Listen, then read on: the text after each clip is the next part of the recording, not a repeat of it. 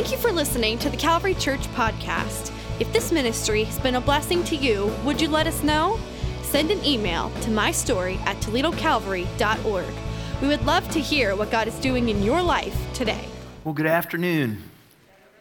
So glad that you are here today. Thanks for taking this time. I want to welcome those of you that are joining us in auditorium 2 and in the chapel as well. Also, many that are joining us online.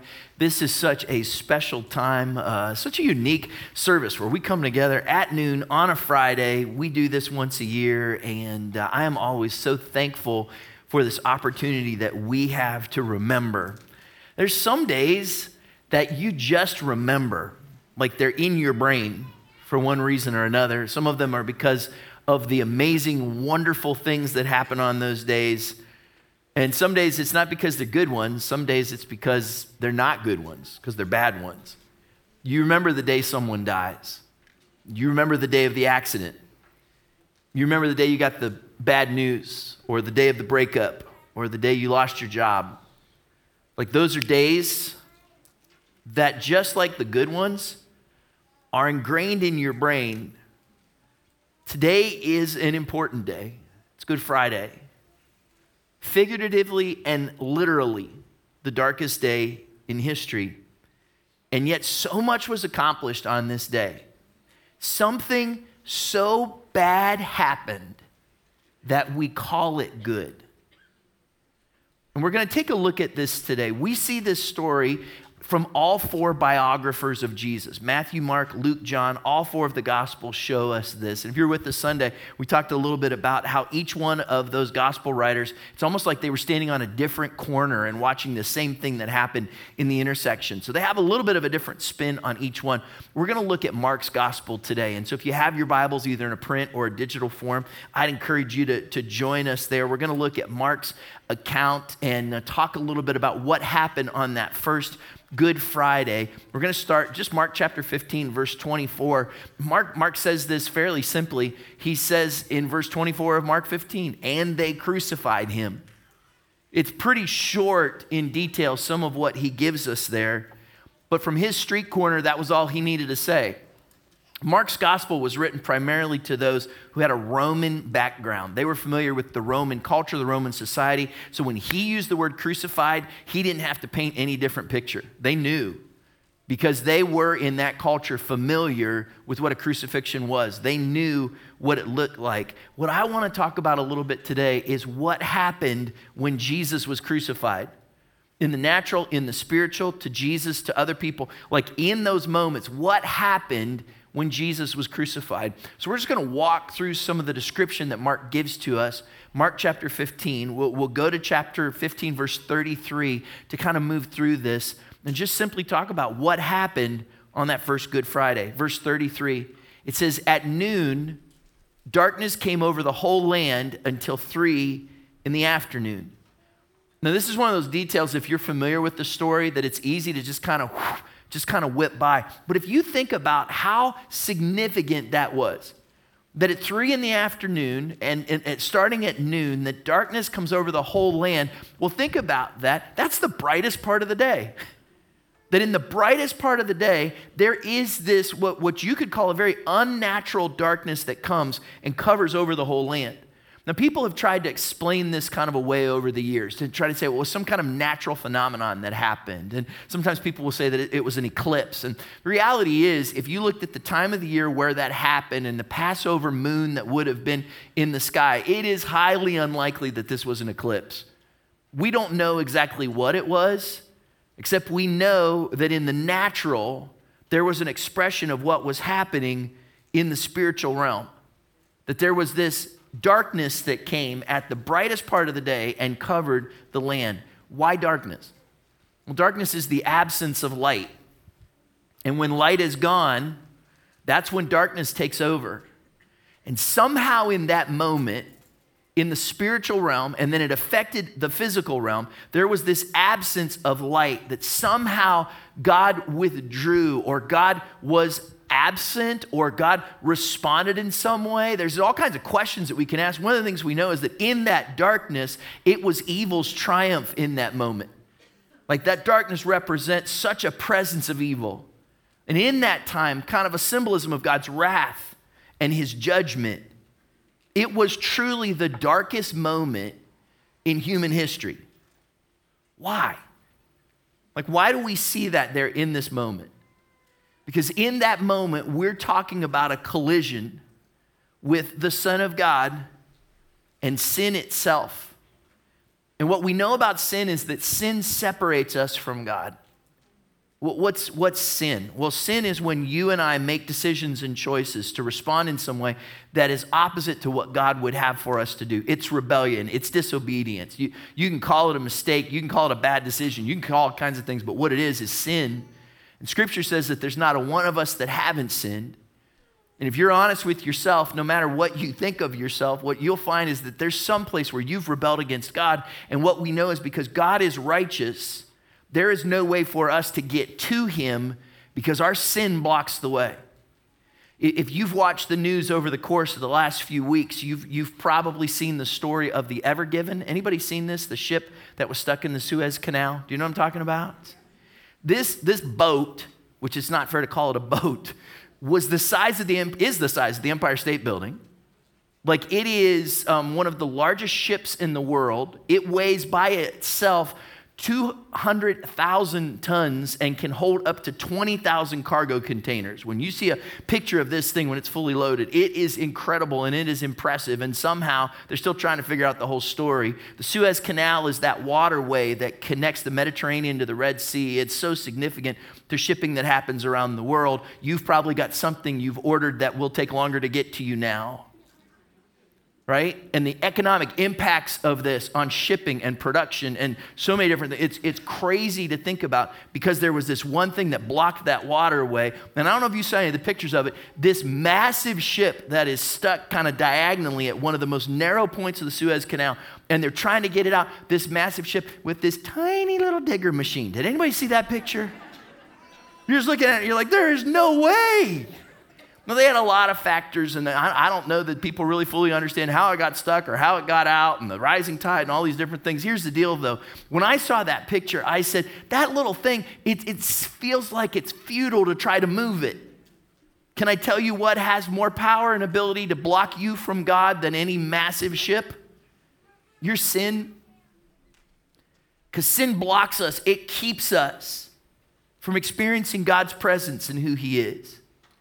And we're stuck.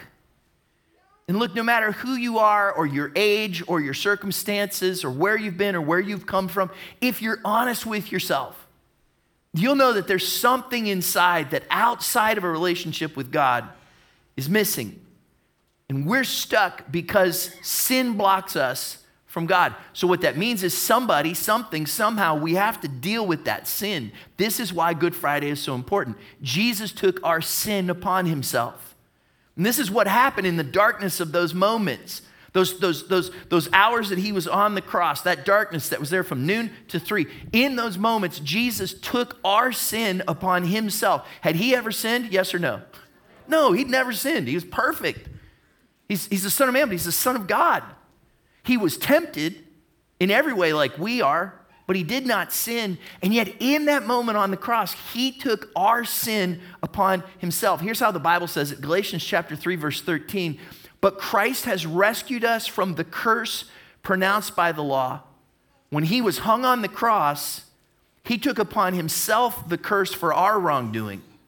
For it is written in the scriptures, cursed is everyone who is hung on a tree. This is important, and it's important that you understand that in the moments of that darkness, Jesus brought something to us that we could not do on our own.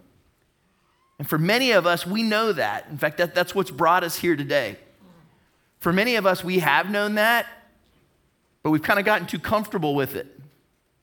For some of us, you've been trying to figure out why it feels like there's moments of darkness in your life.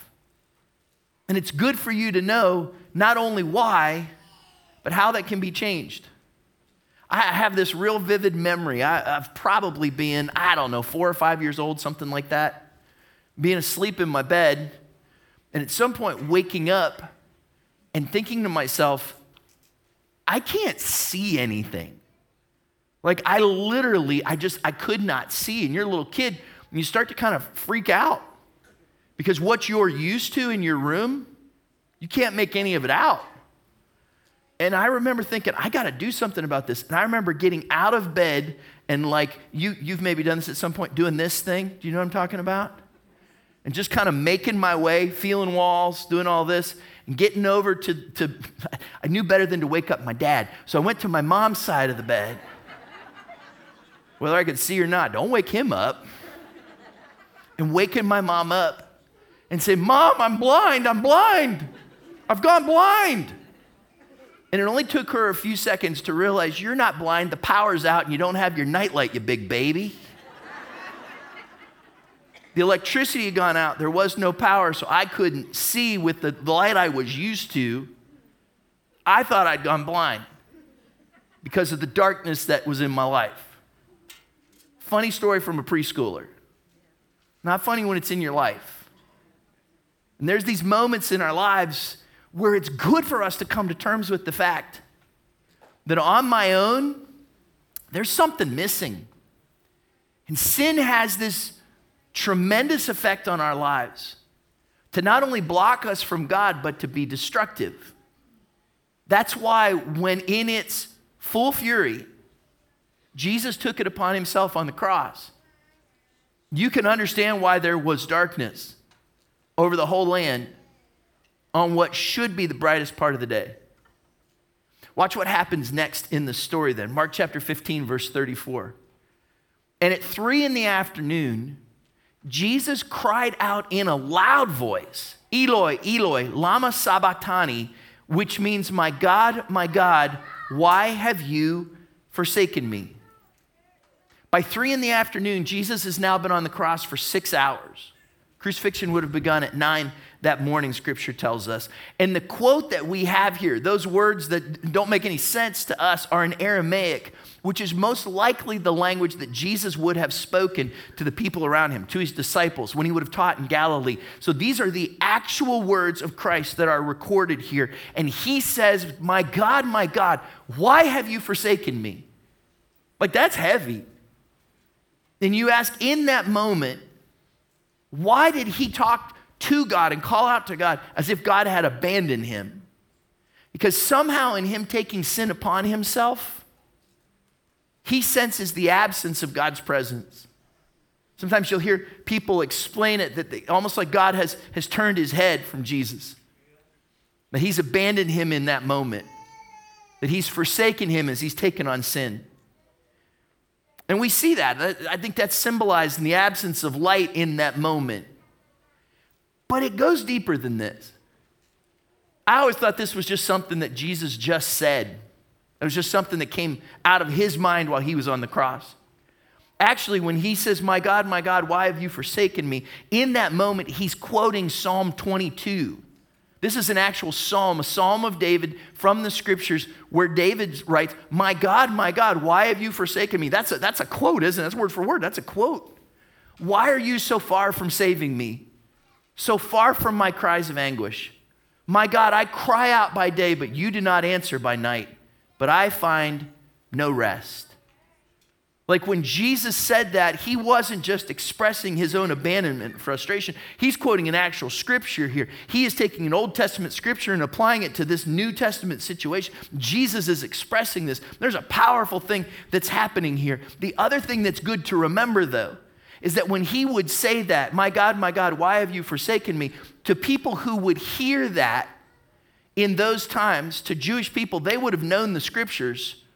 Say they would have heard him quote the first verse, but they would not have stopped there in their mind because they were probably so familiar with that passage of scripture that what he said in just that one sentence would trigger the whole passage for them.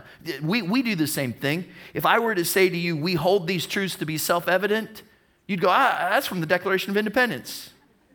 If I said we the people, you'd fill in the Constitution.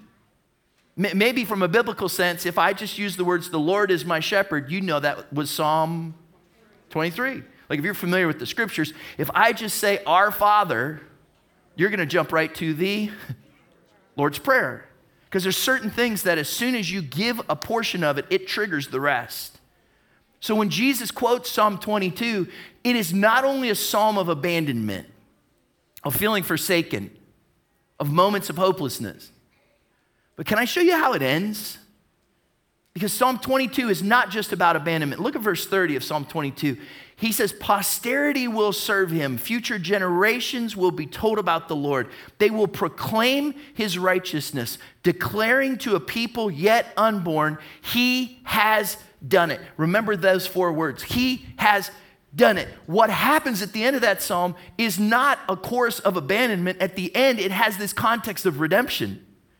At the end, it's a psalm of hope. At the end, it's a psalm that's saying, right now it feels like I'm abandoned. And you can read through the whole thing, but it says, God, I trust you to work this out. God, I know you're at work.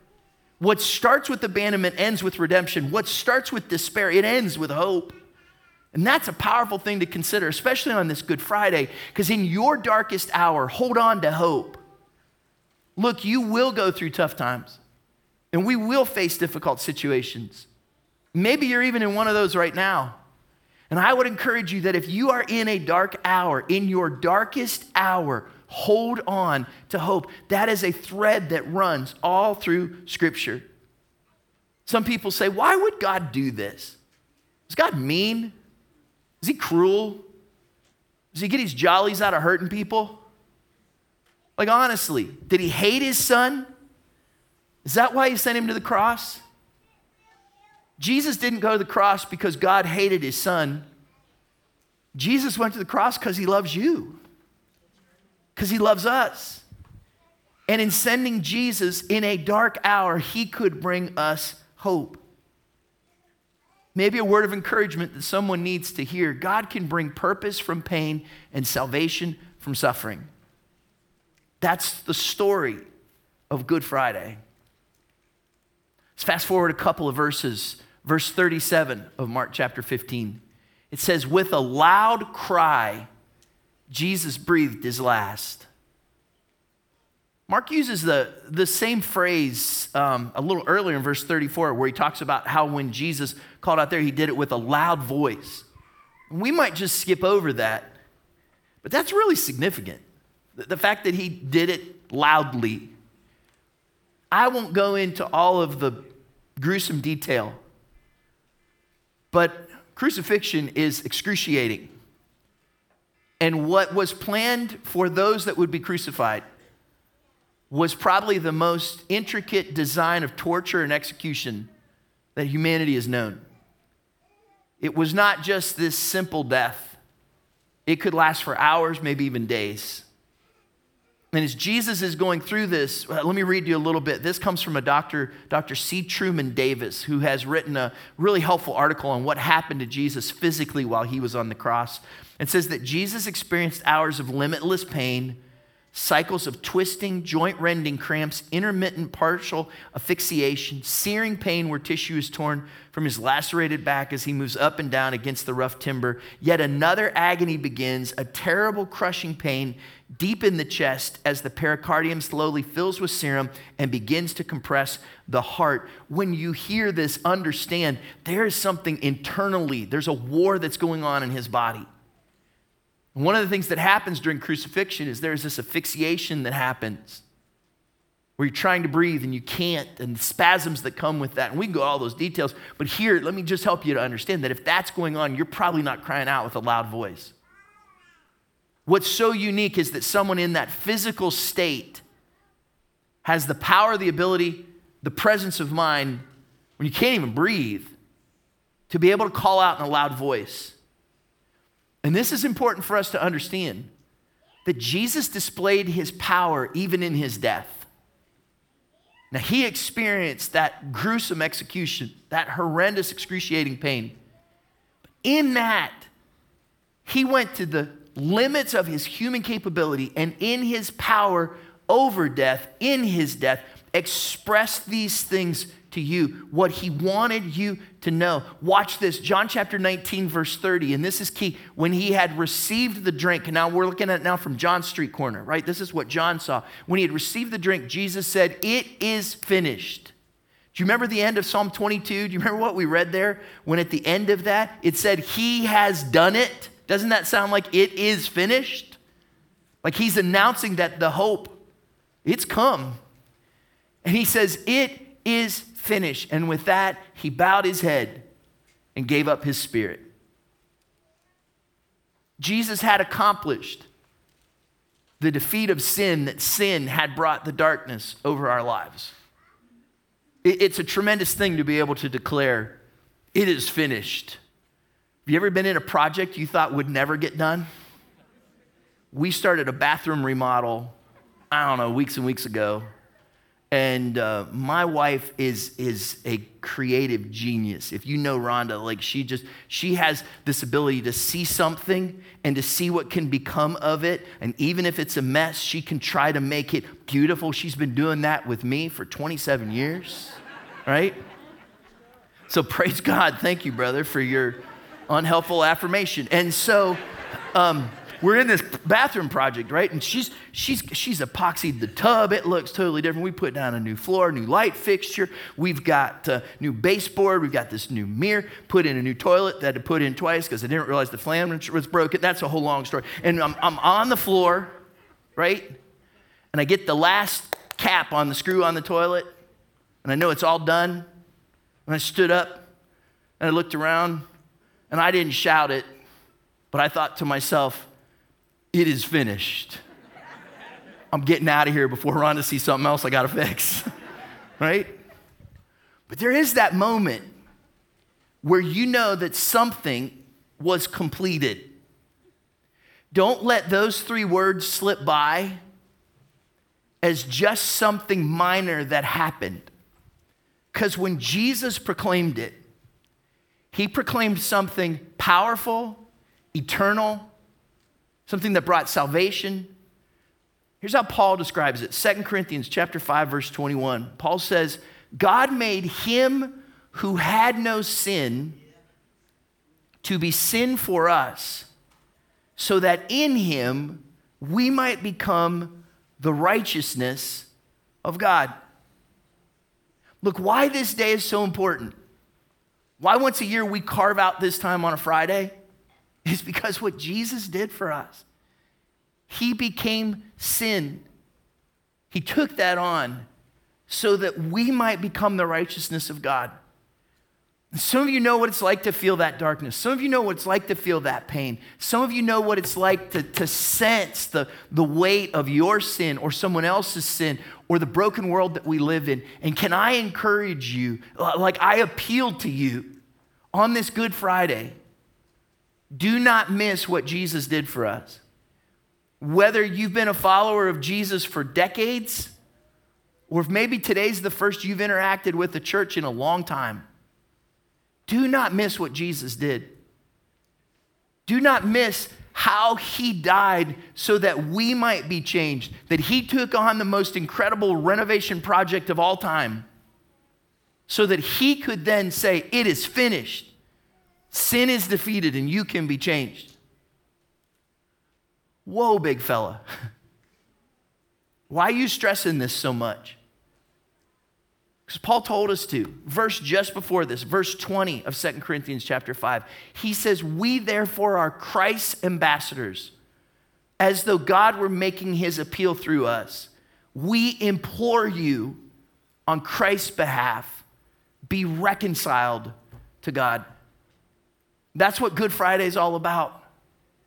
And if you've never been reconciled to God, or maybe if you have at some point and since then there's a separation between you and him, know that today Jesus died so that things could be right, that blockage of sin could be removed, that you could be right with God. Let's go back to our story. Let me show you what happened. Mark chapter 15, verse 38. As Jesus died, as he breathes his last, as he cries out, it is finished, the curtain of the temple was torn in two from top to bottom. That seems really random because Jesus is being crucified on Golgotha. And then you kind of like a drone footage across Jerusalem. And you go over and you look now at the curtain of the temple. What do we mean when we say the curtain of the temple? Well, there were many kind of decorative curtains that hung in different spots in the temple, but there was one in particular, the curtain, that was outside of the holy place, which is where the priests would be able to go periodically and offer sacrifices. And it covered up the most holy place, the Holy of Holies, the place where only the high priest could go once a year to offer the sacrifice, literally considered to be the presence of God. That was the curtain. And when Jesus died, it's as if, and when you read this, you get this feeling that God did it. That from top to bottom, God tore that curtain. And when he did, he ripped open the entrance for man to be able to approach God. Understand this, Jesus' death made a way for man to come to God. That's much more significant than getting a ship the size of the Empire State Building out of the Suez Canal. He removed that barrier between God and man. We have access. And Paul tells us no matter who you are, you have access. And understand this, when you go to the book of Hebrews, and for the sake of time, we won't do a deep dive there, but when you go to the book of Hebrews, when you say, well, what does that bring to me? One of the things that brings to us is when that curtain was opened up, we have forgiveness because Jesus died. We know that we can have our sins forgiven. We can have our lives changed. And we have forgiveness because Jesus died.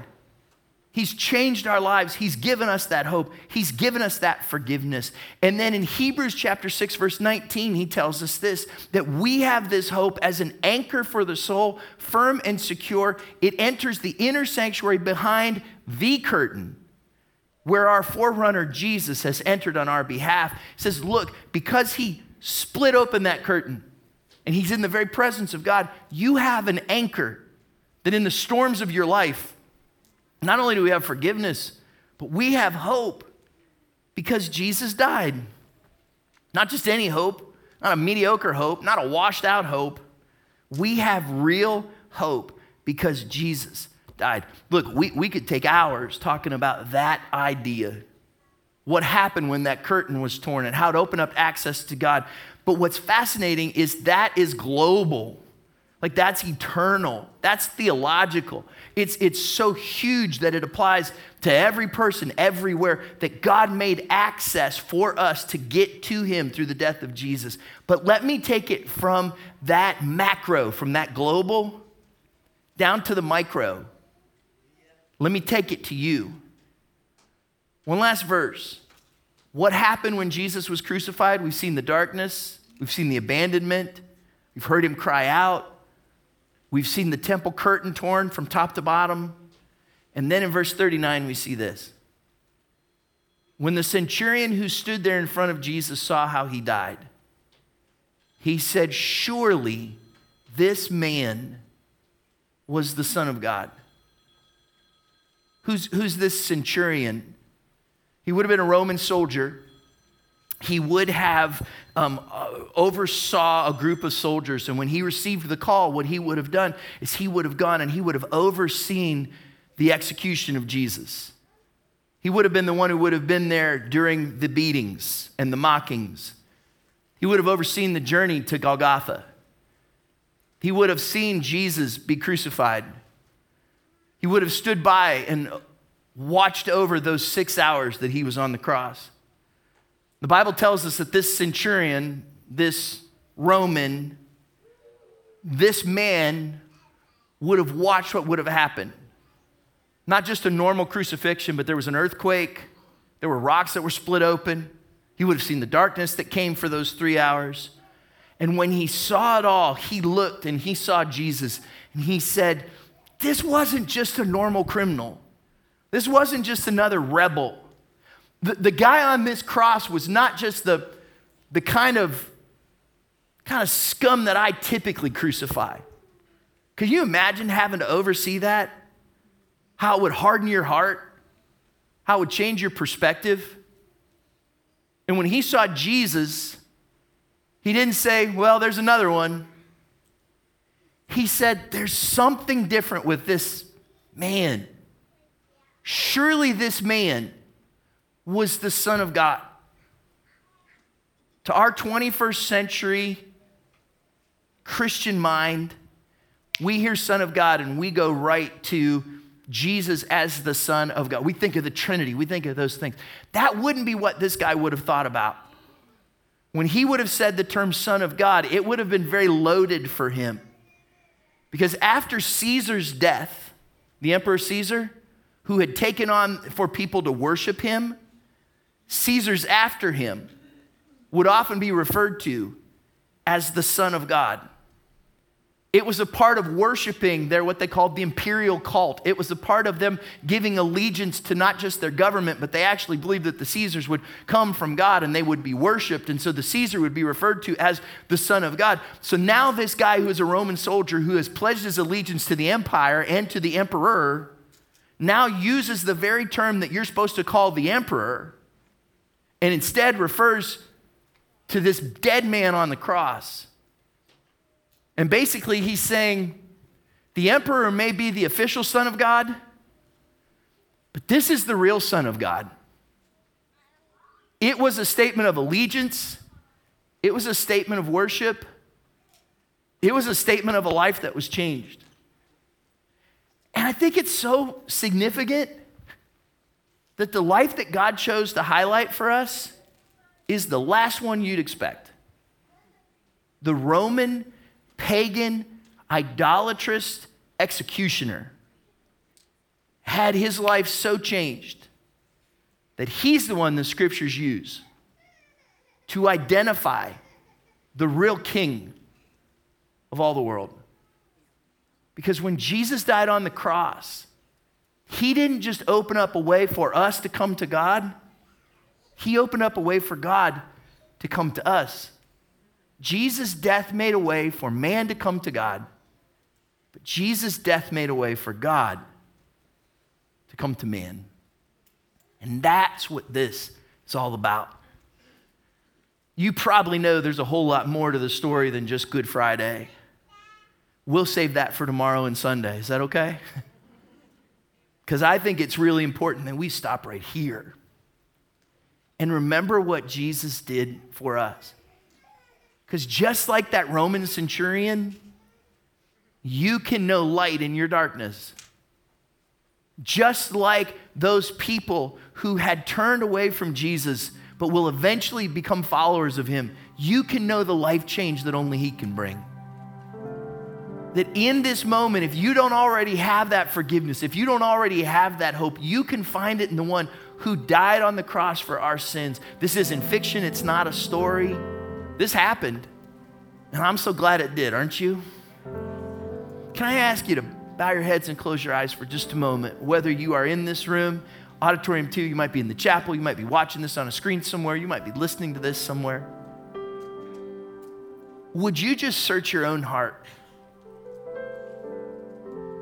And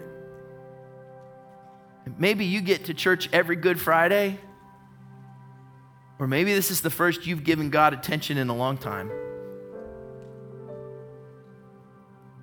If you need hope, if you feel like you're in a dark season, would you just take a moment and reach out to the one who knew what it was like to be abandoned so that he could bring you hope? So that he could say, whatever feels undone, whatever's a mess in your life, it's finished. I've made it new. He took on sin for us so that we could be made right with God. That he came to bring hope to the hopeless. And if you need that hope today, right where you're at, would you just say, Jesus, in my family, in my job, in my spirit, in my health, would you bring me hope? And maybe that need for hope for you goes beyond just this moment. But you know that you need that forgiveness that we talked about. That when we talk about Jesus' death on the cross and how he paid the price so that your sin could be forgiven, you say, forgiveness, that's what I need. I don't just need hope. I need to know that the things that I've done that have separated me from God, the things that I've done that have hurt others, the things that I've done that have brought destruction to my life, I need forgiveness from those things.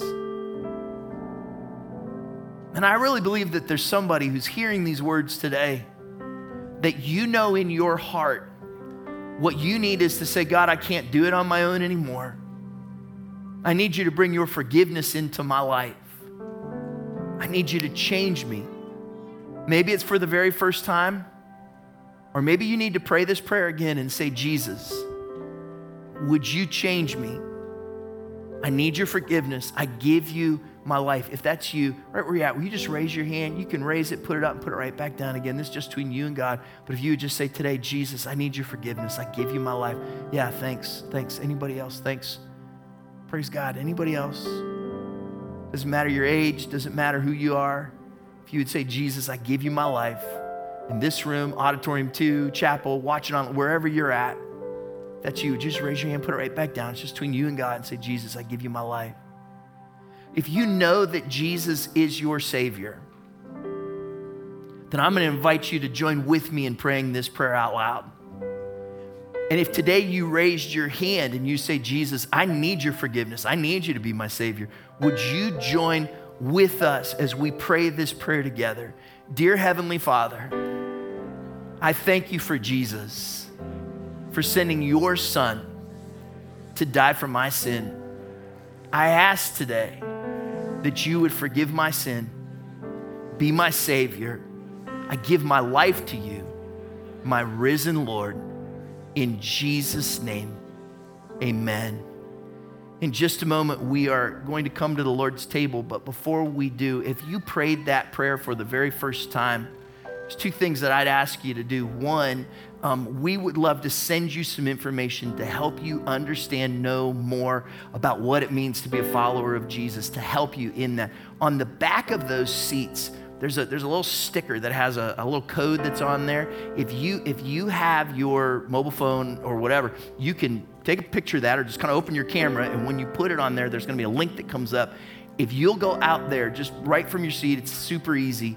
You can just right from there let us know on that form that comes up that you made a commitment to follow Jesus, because we would love to follow up with you. We have a group that's starting called Starting Point that we would love for you to be a part of, to learn more about what it means to be a follower of Jesus. Also, right after this service, whether you prayed that prayer or not, if you do not have a Bible that you can easily read and understand, we have one we'd love to give you in our Connection Center that are friends that are there that would love to talk with you more about what it means to be a follower of Jesus. I hope you'll stop by there so that we can celebrate what God has done in your life today. Before we come to the Lord's table, can I ask you to stand with me, and we're going to take a moment and remember what Jesus has done. You know, Paul tells us that when we come to the time of communion, that whoever eats the bread or drinks the cup of the Lord in an unworthy manner will be guilty of sinning against the body and blood of the Lord. Everyone ought to examine themselves before they eat of the bread and drink from the cup. For those who eat and drink without discerning the body of Christ eat and drink judgment on themselves. So in these next few moments, I'm going to invite you to examine your own heart. We're going to take a moment to worship the Lord together, to thank Jesus for his sacrifice. Maybe that you're watching online and you weren't prepared or ready for communion. I'd encourage you just to find a moment where you can grab something that represents the bread and the cup that you can share in this moment of communion with us in these communion elements. And that all of us would take a moment and examine our own hearts as we sing this song of worship together. Father, thank you for your love. Jesus, thank you for your sacrifice.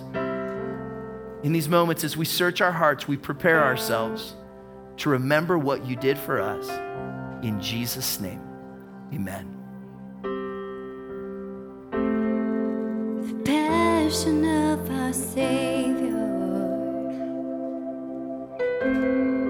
the mercy of our God, the cross that leaves no question of the mercy of his love.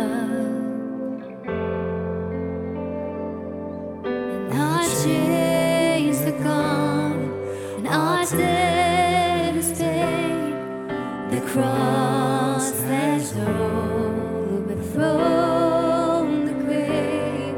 For Jesus' blood that set us free means death to death and life for me. And our chains are gone, and our debt is paid. The cross has overthrown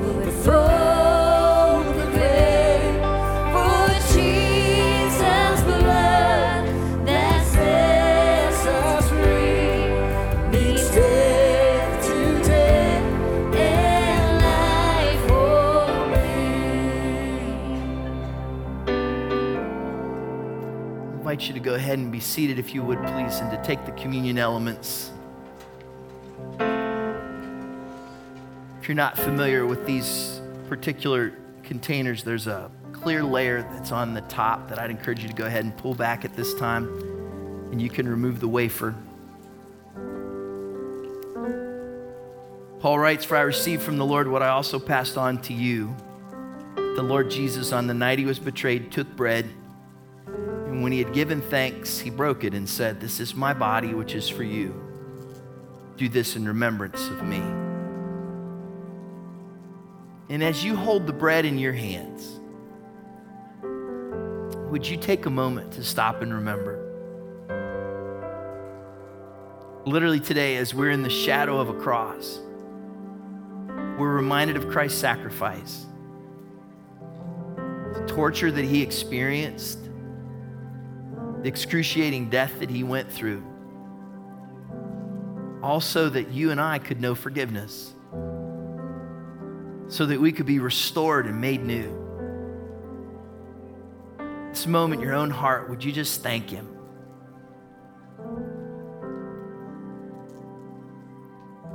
Father, we thank you for your sacrifice. Jesus, thanks that you gave your life. We remember today, knowing that without you, we're lost. Knowing that it's only because you became sin for us we can have hope and we can have forgiveness. Lord, we thank you for your sacrifice. In Jesus' name, let's share in the bread together.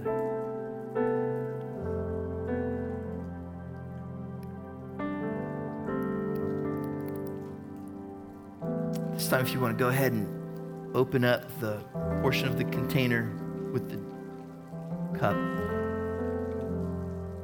In the same way, after supper, he took the cup, saying, "This cup is the new covenant in my blood. Do this whenever you drink it in remembrance of me. For whenever you eat this bread and drink this cup, you proclaim the Lord's death until he comes." And as you hold that cup in your hands, let's take a moment and think about the shed blood of Jesus. Scripture tells us that because Jesus' blood was shed, that there's forgiveness. Some of us have been holding on to things in our lives for far too long. And God wants to bring you forgiveness in this moment. That on this day when we've talked about Christ's sacrifice, there's some of us that because of the blood of Jesus, we need to repent. We need to ask him for forgiveness. We need to replace the things or the moments of condemnation that have come in our lives and instead say, "Jesus, I receive your forgiveness. I receive God's righteousness. I'm made new in this moment." It's good for us to remember that because of the blood of Jesus, there's healing. We believe that in this moment, there is a healer that can come.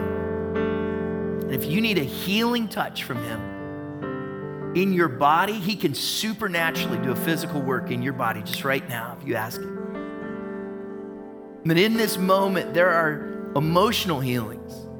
There's spiritual healing that God can bring because of what Jesus did on the cross. And because of the shed blood of Jesus, we have hope. Somebody walked in here today. Somebody's watching this service. And you came in feeling hopeless. Right now, in this moment of communion with God, Jesus wants you to know there's a hope that can come to you. That can be an anchor for your soul. Jesus, we thank you for your shed blood. Thank you for the price you paid. Thank you for the forgiveness and the healing and the hope that we have because of your sacrifice. We thank you for this. In Jesus' name, amen. Let's share in the cup together.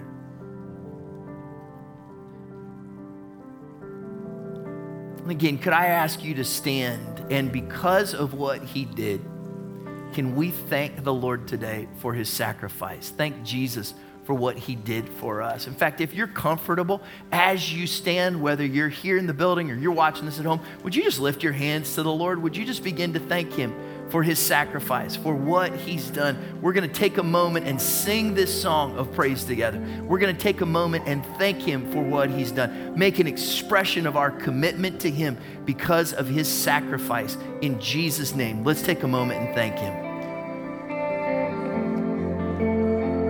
Sing it with us.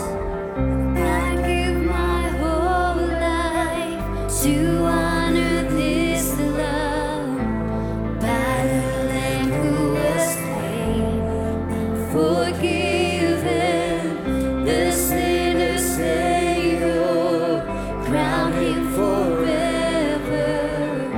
It's for the Lamb who was slain, he is risen. I give my whole life to honor this love by the Lamb who was slain.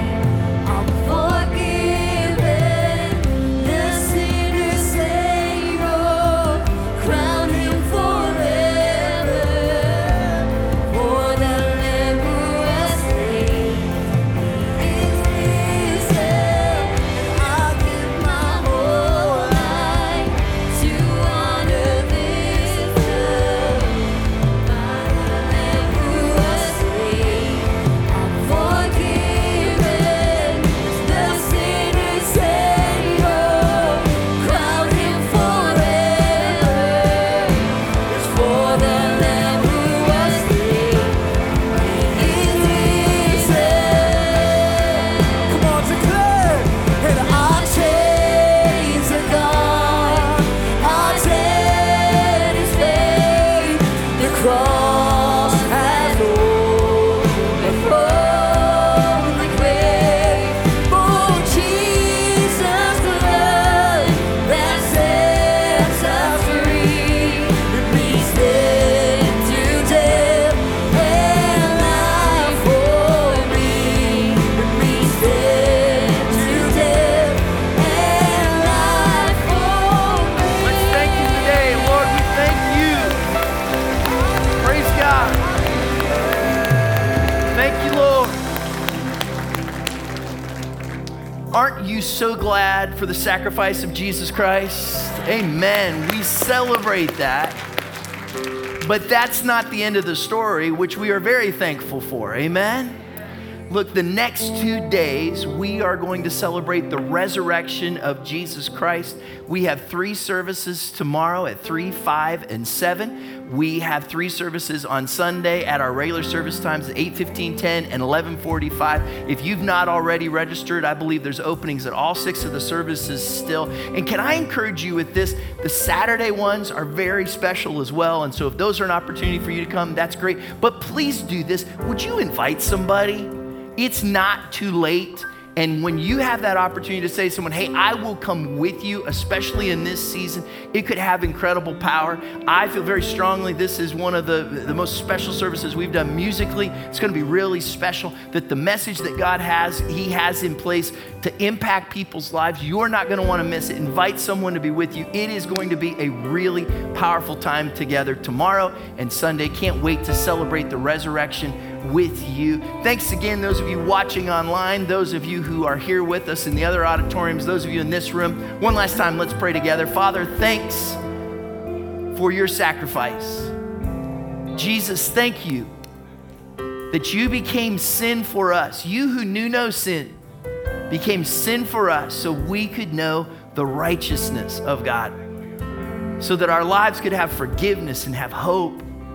Jesus, that you died not only so that man could come to God, but that, God, you would come to us and allow our lives to be changed.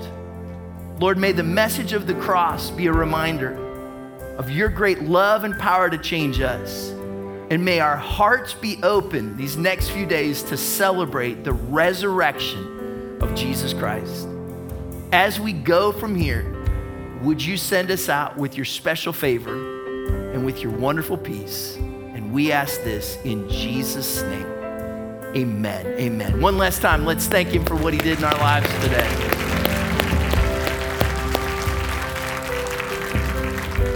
So here in these auditoriums, thanks again for being with us. You can be seated if you'd like. Our ushers are gonna come and help to dismiss you in these next few moments. Thanks for helping us in this kind of unique season. Your gracious spirit and your heart during this time has been so appreciated. Can't wait to celebrate with you these next few days. God bless you. Thanks for being here.